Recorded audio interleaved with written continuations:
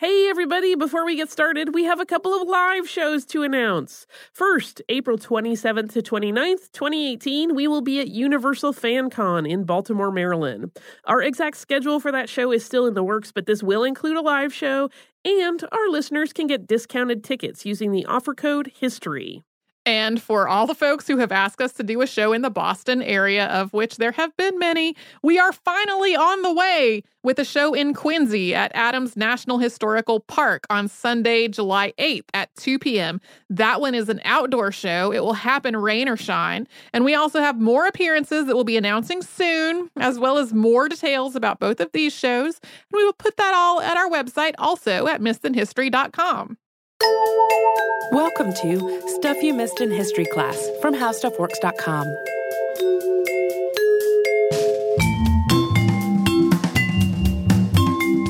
Hello and welcome to the podcast. I'm Holly Fry. And I'm Tracy V. Wilson. And today, Tracy, I'm kind of excited because I've had this story on my list for a while.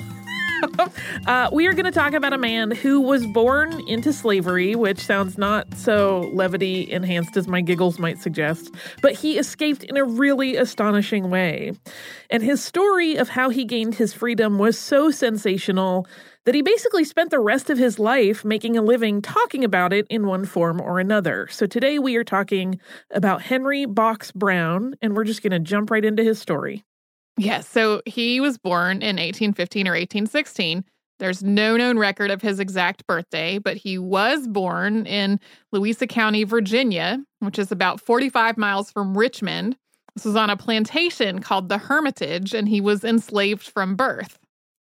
And in his account of his life, Henry talked about an incident where he would carry grain 20 miles to a mill several times a year as a boy. And those trips, which he took with his brother, were also fact-finding missions where the two boys would get information about the other enslaved people that lived nearby and any other news going on in Virginia.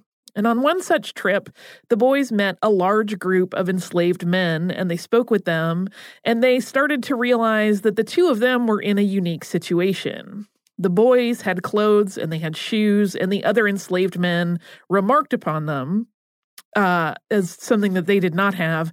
And the boys also heard enslaved men being beaten.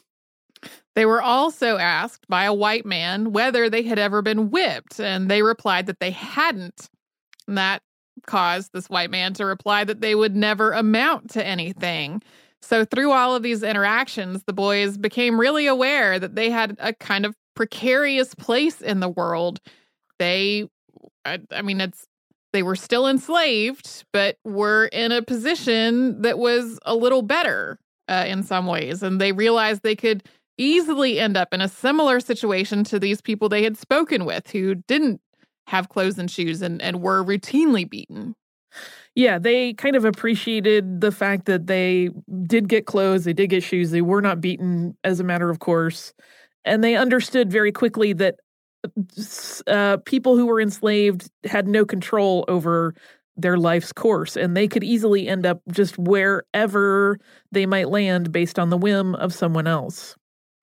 When Henry was about 15, he and his mother were called to the deathbed of their owner, John Barrett. And things on Barrett's plantation had gotten a little bit rougher because Barrett had hired an overseer to manage things when he could not really keep up with running everything himself. And so they had had a taste of that more difficult situation, and Henry and his mother believed that their summons to Barrett's bedside was in fact so that they could tell them that they were going to be freed upon his death. They literally believed this when they walked into that room.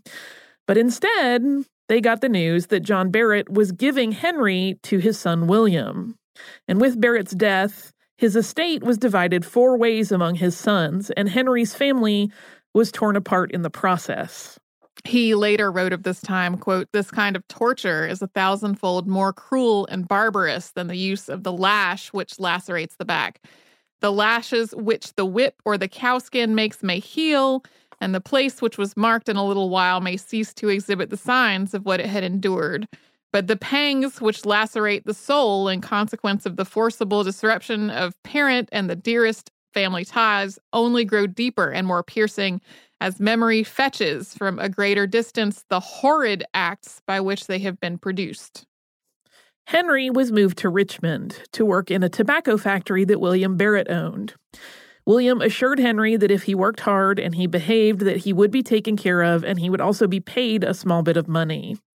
William was overheard at one point by Henry telling the overseer at the factory that Henry should never be whipped, that he had been raised by William's father, and that he was a very smart boy. In 1831, Henry witnessed the aftermath of Nat Turner's rebellion, in which more than 60 black men, some enslaved and some free, had killed more than 50 people. After the rebellion, there was a lot of retaliatory violence against enslaved people. Henry later wrote about witnessing many people, quote, whipped, hung, and cut down with swords in the streets and worse.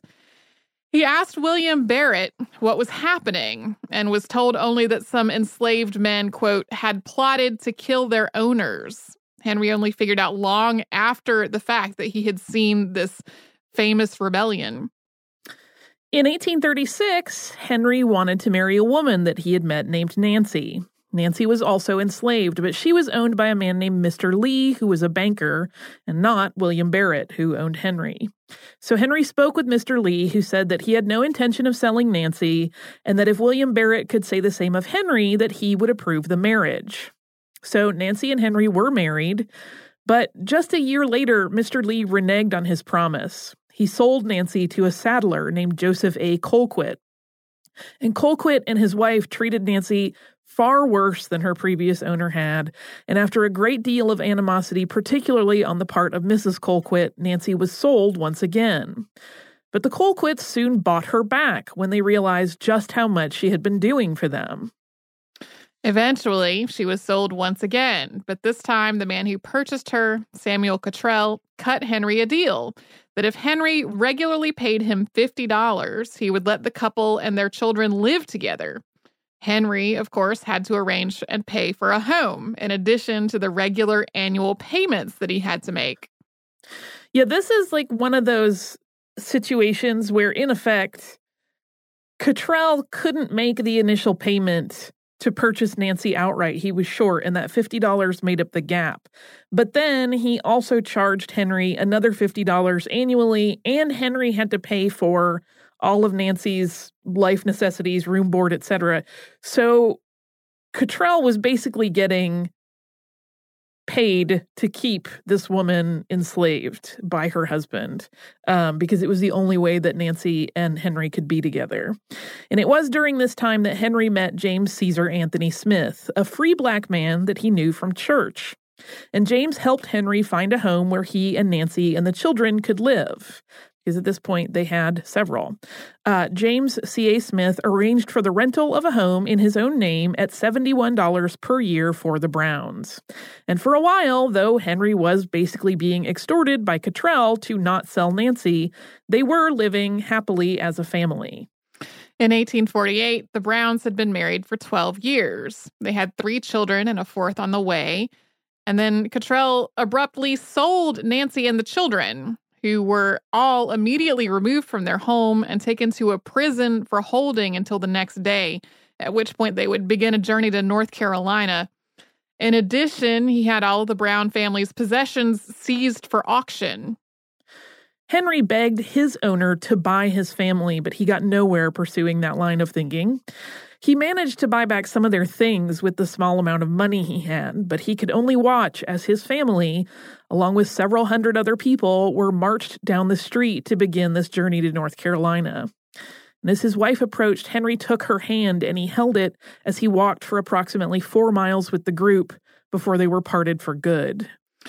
One of the themes of Henry's account of his life is the discussion of the hypocrisy of the white men who would call themselves Christian and still engage in slavery. I feel like this has made several appearances on the podcast, including in our recent episode on Phyllis Wheatley.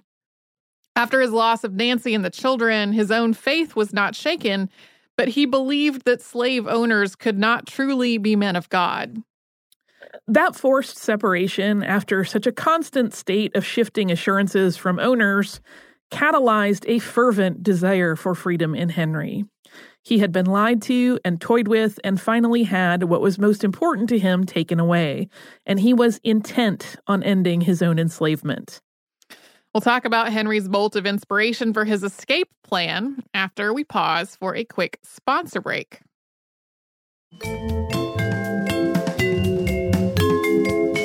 Henry describes precisely the moment where he had his idea for escape in his writing.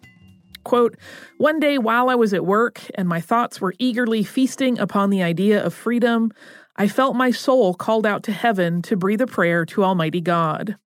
I prayed fervently that he who seeth in secret and knew the inmost desires of my heart would lend me his aid in bursting my fetters asunder, and in restoring me to the possession of those rights of which men had robbed me, when the idea suddenly flashed across my mind of shutting myself up in a box and getting myself conveyed as dry goods to a free state."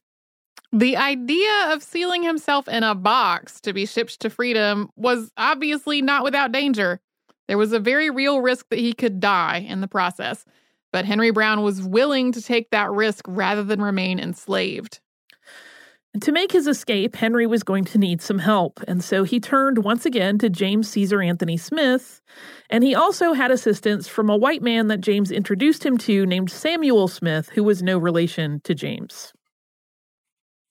Henry knew he would have to get a few days of leave from work to give himself a good chance where nobody would be alarmed that he was absent.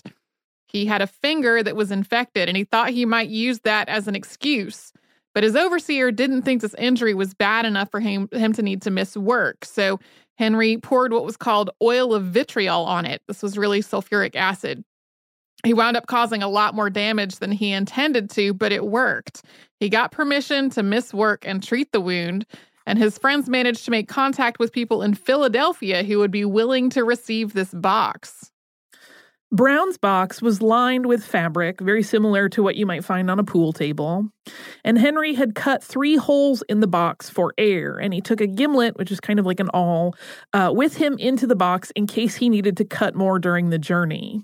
He also took a bladder of water, both so that he could hydrate himself in small amounts and also so he could potentially put it on his face if he needed to.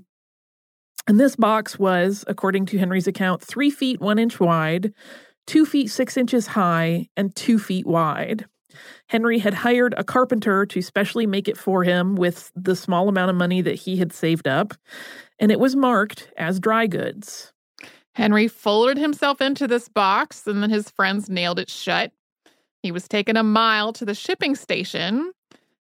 Samuel shipped the box on March 23rd, 1849, via the Adams Express Company. And the box then made its journey over the course of 27 hours. Almost immediately, it was flipped on its end, so Henry's head was down. And then when he was moved from a wagon to a baggage car, it landed on its side, which was a little more comfortable. But when he was placed onto a steamer at Potomac Creek, he once again was stood on end with his head down. He thought he might die because the pressure around his face was so much, but he focused on the idea of freedom and resolved to just get through the discomfort. As he was becoming convinced that his life really was in danger, 2 men on the steamer shifted the crate to its side to use it as a seat. After some additional jostling and being tossed around and put into a position that was bottom end up again, he finally came to rest in luggage storage at the train depot until a gentleman came to ask about the box and collect it. To me, it sounds so terrifying, 1, to be shut up in a box, but 2, the idea of being stood head down for hours on end like that is so scary. And from there, after the man collected the box, it was taken to the Philadelphia Anti-Slavery Society. They had a headquarters there. And Underground Railroad conductor William Still, who was part of this group that had assembled to receive the box, wrote of the moment that the box was open. All was quiet. The door had been safely locked. The proceedings commenced. Mr. J.M. McKinn rapped quietly on the lid of the box and called out, "All right?" Instantly came the answer from within, "All right, sir." The witnesses will never forget that moment. Saw and hatchet quickly had the 5 hickory hoops cut and the lid off, and the marvelous resurrection of Brown ensued. Rising up in the box, he reached out his hand, saying, "How do you do, gentlemen?" The little assemblage hardly knew what to think or do at the moment. He was about as wet as if he had come up out of the Delaware. Very soon he remarked that before leaving Richmond, he had selected for his arrival hymn, if he lived, the psalm beginning with these words, "I waited patiently for the Lord, and he heard my prayer." And most touchingly did he sing the psalm, much to his own relief, as well as to the delight of his small audience. So Henry Brown was free. The success of Brown's escape also really caused a rift among abolitionists. There were people who wanted to publicize it as a victory for the anti-slavery cause, and these folks thought that it might inspire similarly creative ideas among enslaved people and their sympathizers.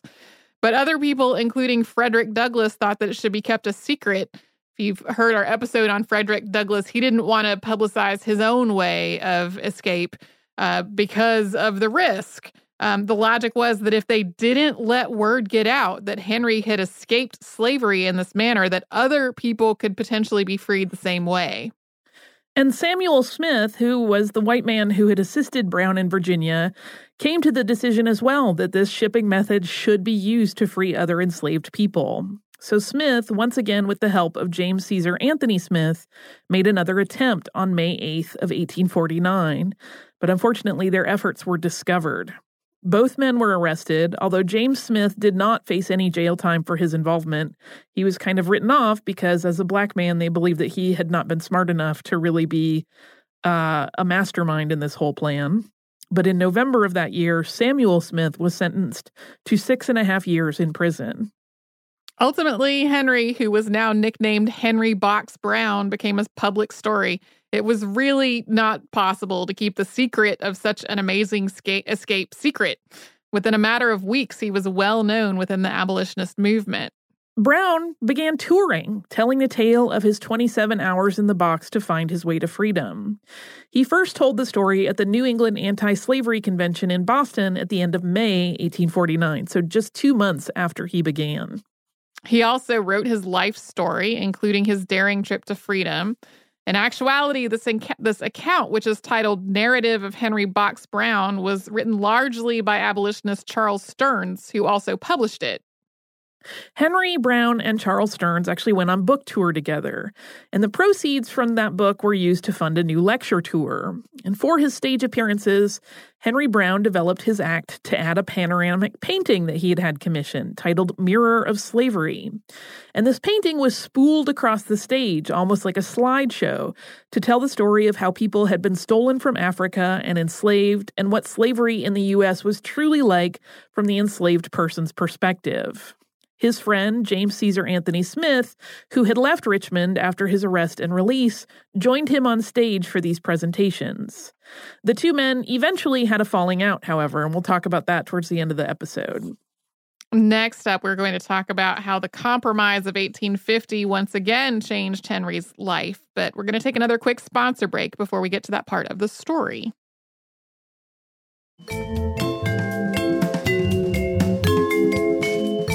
The Fugitive Slave Act of 1850 shifted Henry Box Brown's life yet again. For a quick refresher, this is a very quick version. The Fugitive Slave Act was part of the Compromise of 1850. It stated that people who had escaped enslavement and were found in states where slavery was abolished would still be shipped back to their owners with the support of the federal government in their capture and return, and that fugitive enslaved people were not entitled to jury trial and they could not testify on their own behalf. In August of 1850, just before the Fugitive Slave Act was passed, Brown was in Providence, Rhode Island, when he was assaulted in the street. This convinced him that it wasn't safe to stay in the United States, so he moved to England and took his stage show with him. He continued to perform his anti-slavery act there, and he added additional dimensions to it. In 1851, Henry Box Brown also wrote a second memoir, this one titled Narrative of the Life of Henry Box Brown, written by himself. In truth, it is almost exactly the same as the first book, although it is written in less flowery prose and includes additional details.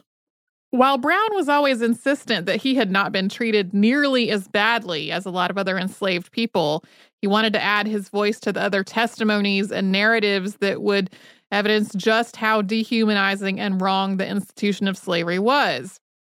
His book opens with a preface that reads, quote, "So much has already been written concerning the evils of slavery, and by men so much more able to portray its horrid form than I am, that I might well be excused if I were to remain altogether silent on the subject. But however much has been written, however much has been said, and however much has been done, I feel impelled by the voice of my own conscience from the recent experience which I have had of the alarming extent to which the traffic in human beings is carried on, and the cruelties, both bodily and mental, to which men in the condition of slaves are continually subjected, and also from the hardening and blasting influences which this traffic produces on the character of those who thus treat as goods and chattels the bodies and souls of their fellows. To add yet one other testimony of and protest against this foul blot of the state of morals, of religion, and of cultivation in the American Republic. For I feel convinced that enough has not been written, enough has not been said, enough has not been done, while nearly 4 millions of human beings possessing immortal souls are in chains, dragging out their existence in the southern states." And just for the sake of transparency, it is generally believed that Henry Box Brown did not actually write all of this, even though it is listed as written by himself, that probably he verbally spoke all of this and someone took it down and probably cleaned up the grammar for him. But it is basically the same story that he was telling on stage night after night after night. So it's corroborated in his verbal history. It's not as though someone wrote a completely different version of his life. So for the next 25 years, Henry Box Brown lived and performed in England, and he also married a second wife there named Jane, and they started a family together. During that time in England, he continued to tell his tale of escape, but after his falling out with James Smith, his act became less about abolition and more about magic. He would perform sleight of hand tricks where he transformed a nail into an acorn, and on occasion he would stage a reenactment of his box journey on stage, which played out like a magician's escape trick, but with the added gravity of recalling his harrowing escape. In 1851, he staged a large-scale reenactment of his box escape when he had himself shipped from Bradford to Leeds in West Yorkshire. And it is actually unknown where Henry Box Brown first learned to perform magic tricks. It could well have been as far back as his childhood, as something that was done among the enslaved people as entertainment.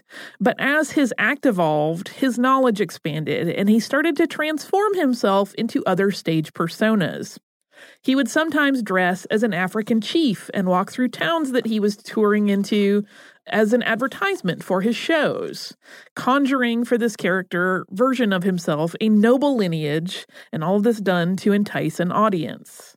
He began to combine the worlds of magic and science as he and his act started exploring mesmerism and electrobiology. There's been speculation among Brown biographers that the use of mesmerism or hypnotism offered him a chance to try to control white audience members in a turnabout of the power dynamic from when he was enslaved. Henry Brown returned to the United States in 1875 with his new family, his wife Jane and their daughter Annie. And he billed himself as Professor Box Brown, and he continued to tour as an entertainer, primarily in the Northeast, and then moving to Canada in the early 1880s. His act at this point had evolved so that in addition to relaying his personal story, which always drew a crowd, he would also do some of his tricks and also give brief scientific lectures. He'd also give musical performances under the heading Professor Box Brown's Troubadour Jubilee Singers, in which his family would perform. Song had been part of his act for a long time when he talked about slavery and abolition, and he's said to have had an outstanding voice. Henry Box Brown performed his magic act in Ontario, Canada, on February 26th of 1889, and that is his last known stage appearance. For a long time, the date and place of his death were always recounted as unknown, and a lot of sources you look at will still say they are not known. But in recent years, Martha J. Cutter, a professor of English and Africana Studies at the University of Connecticut, started looking for documentation of the deaths and burials in the Toronto area. and appears to have identified his death as June 15th, 1897, including locating his grave at the Necropolis Cemetery in Toronto. Brown's wife, Jane, lived with their daughter, whose married name was Annie Jefferson, until she died in 1924. It's really not clear what happened to Henry's first wife, Nancy, and their 4 children together. We don't know if he sought them out once he was free or after slavery was abolished. And the fallout between Brown and James Smith that happened back in 1851 was in part due to Smith's criticism that Henry Box Brown hadn't tried to buy his family's freedom. Yeah, we don't really know that whole story, though. For all we know, he did look into it, or maybe he couldn't because it was too painful. We have no idea. It's really interesting. One of the things that scholar we just mentioned, Martha J. Cutter, brought up in an article I was reading was how, in a strange way, even though Henry Box Brown escaped slavery, he was sort of a slave to his own life story because he ended up telling it for decades and decades over, even after it had been long past abolition and not a tool to try to help educate people, but just became like part of this narrative that he had to live over and over, which was an interesting perspective to have. There's also a really beautiful version of this story from the podcast, The Memory Palace. It's called Picture a Box. It's really fascinating. And he used the actual box that he was shipped from Richmond to Philadelphia in as part of his stage show for a long time. So there's this whole gravity to all of that. Like, again, it's from my perspective, which can't really understand his mindset at all, but like I can't imagine having to like go through that over and over and relive what had to have been a terrifying, though ultimately successful experience. It's interesting to think about. I have listener mail. Yay, what is it? It's about Andrew Carnegie. It's from our listener, Kathy. We have mentioned her on the show before. We read her listener email about Ann Lister, but she wrote this morning and said, I just finished the Andrew Carnegie episode. Towards the end, when you talked about Carnegie wanting to buy off the Kaiser to end World War I, you said he was stopped by President Teddy Roosevelt. I'm sure you know that Teddy Roosevelt wasn't president during World War I and that Woodrow Wilson was. Maybe you were just trying to keep your listeners on our toes. So this is a clarification thing because that is my clunky and poor synthesis of information. It was Roosevelt, but here is what was actually playing out. It wasn't to end the war, but to prevent it to begin with. So towards the end of the Bosnian crisis, which was 1909, there were a lot of other things happening in Europe that were making it pretty apparent that war was a very likely possibility. And Teddy Roosevelt had promised Andrew Carnegie at that point that he would be his envoy of peace to leaders of Europe that Carnegie, even though he was very influential at this point, just couldn't quite get connections to. And this was actually in exchange for Carnegie funding one of Roosevelt's big game expeditions in Africa, which was very expensive. And so Roosevelt had promised that he was going to talk to the Kaiser and explain that he would relay all of their conversations to Carnegie, essentially acting as sort of a go-between. And in 1910, Roosevelt did start his European tour, and his meeting of Kaiser Wilhelm II was going to be part of that. And he was going to try to broker this peace. But King Edward died in the midst of this process, which halted all diplomatic discussions. Roosevelt and Wilhelm did meet, but only unofficially, and they did not speak of the peace plans that Andrew Carnegie had devised, which was part of all of that. So that was my poor way to put it in there. So that's my apology for being clunky. But I wanted to read this quote that Carnegie wrote about how this whole thing played out, and it kind of evidences how unhappy he was and why he felt that his whole efforts at peace at the time were kind of a failure. He said, quote, "There has been a fatal flaw in my strategy to stop the war, the misplaced trust in those I counted on as my colleagues in my quest for peace."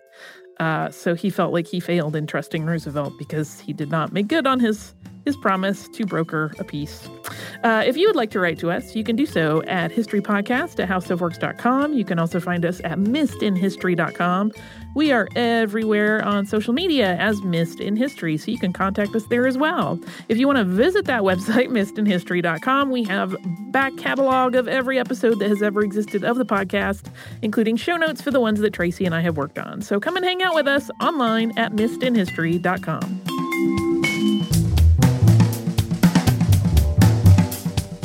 For more on this and thousands of other topics, visit howstuffworks.com.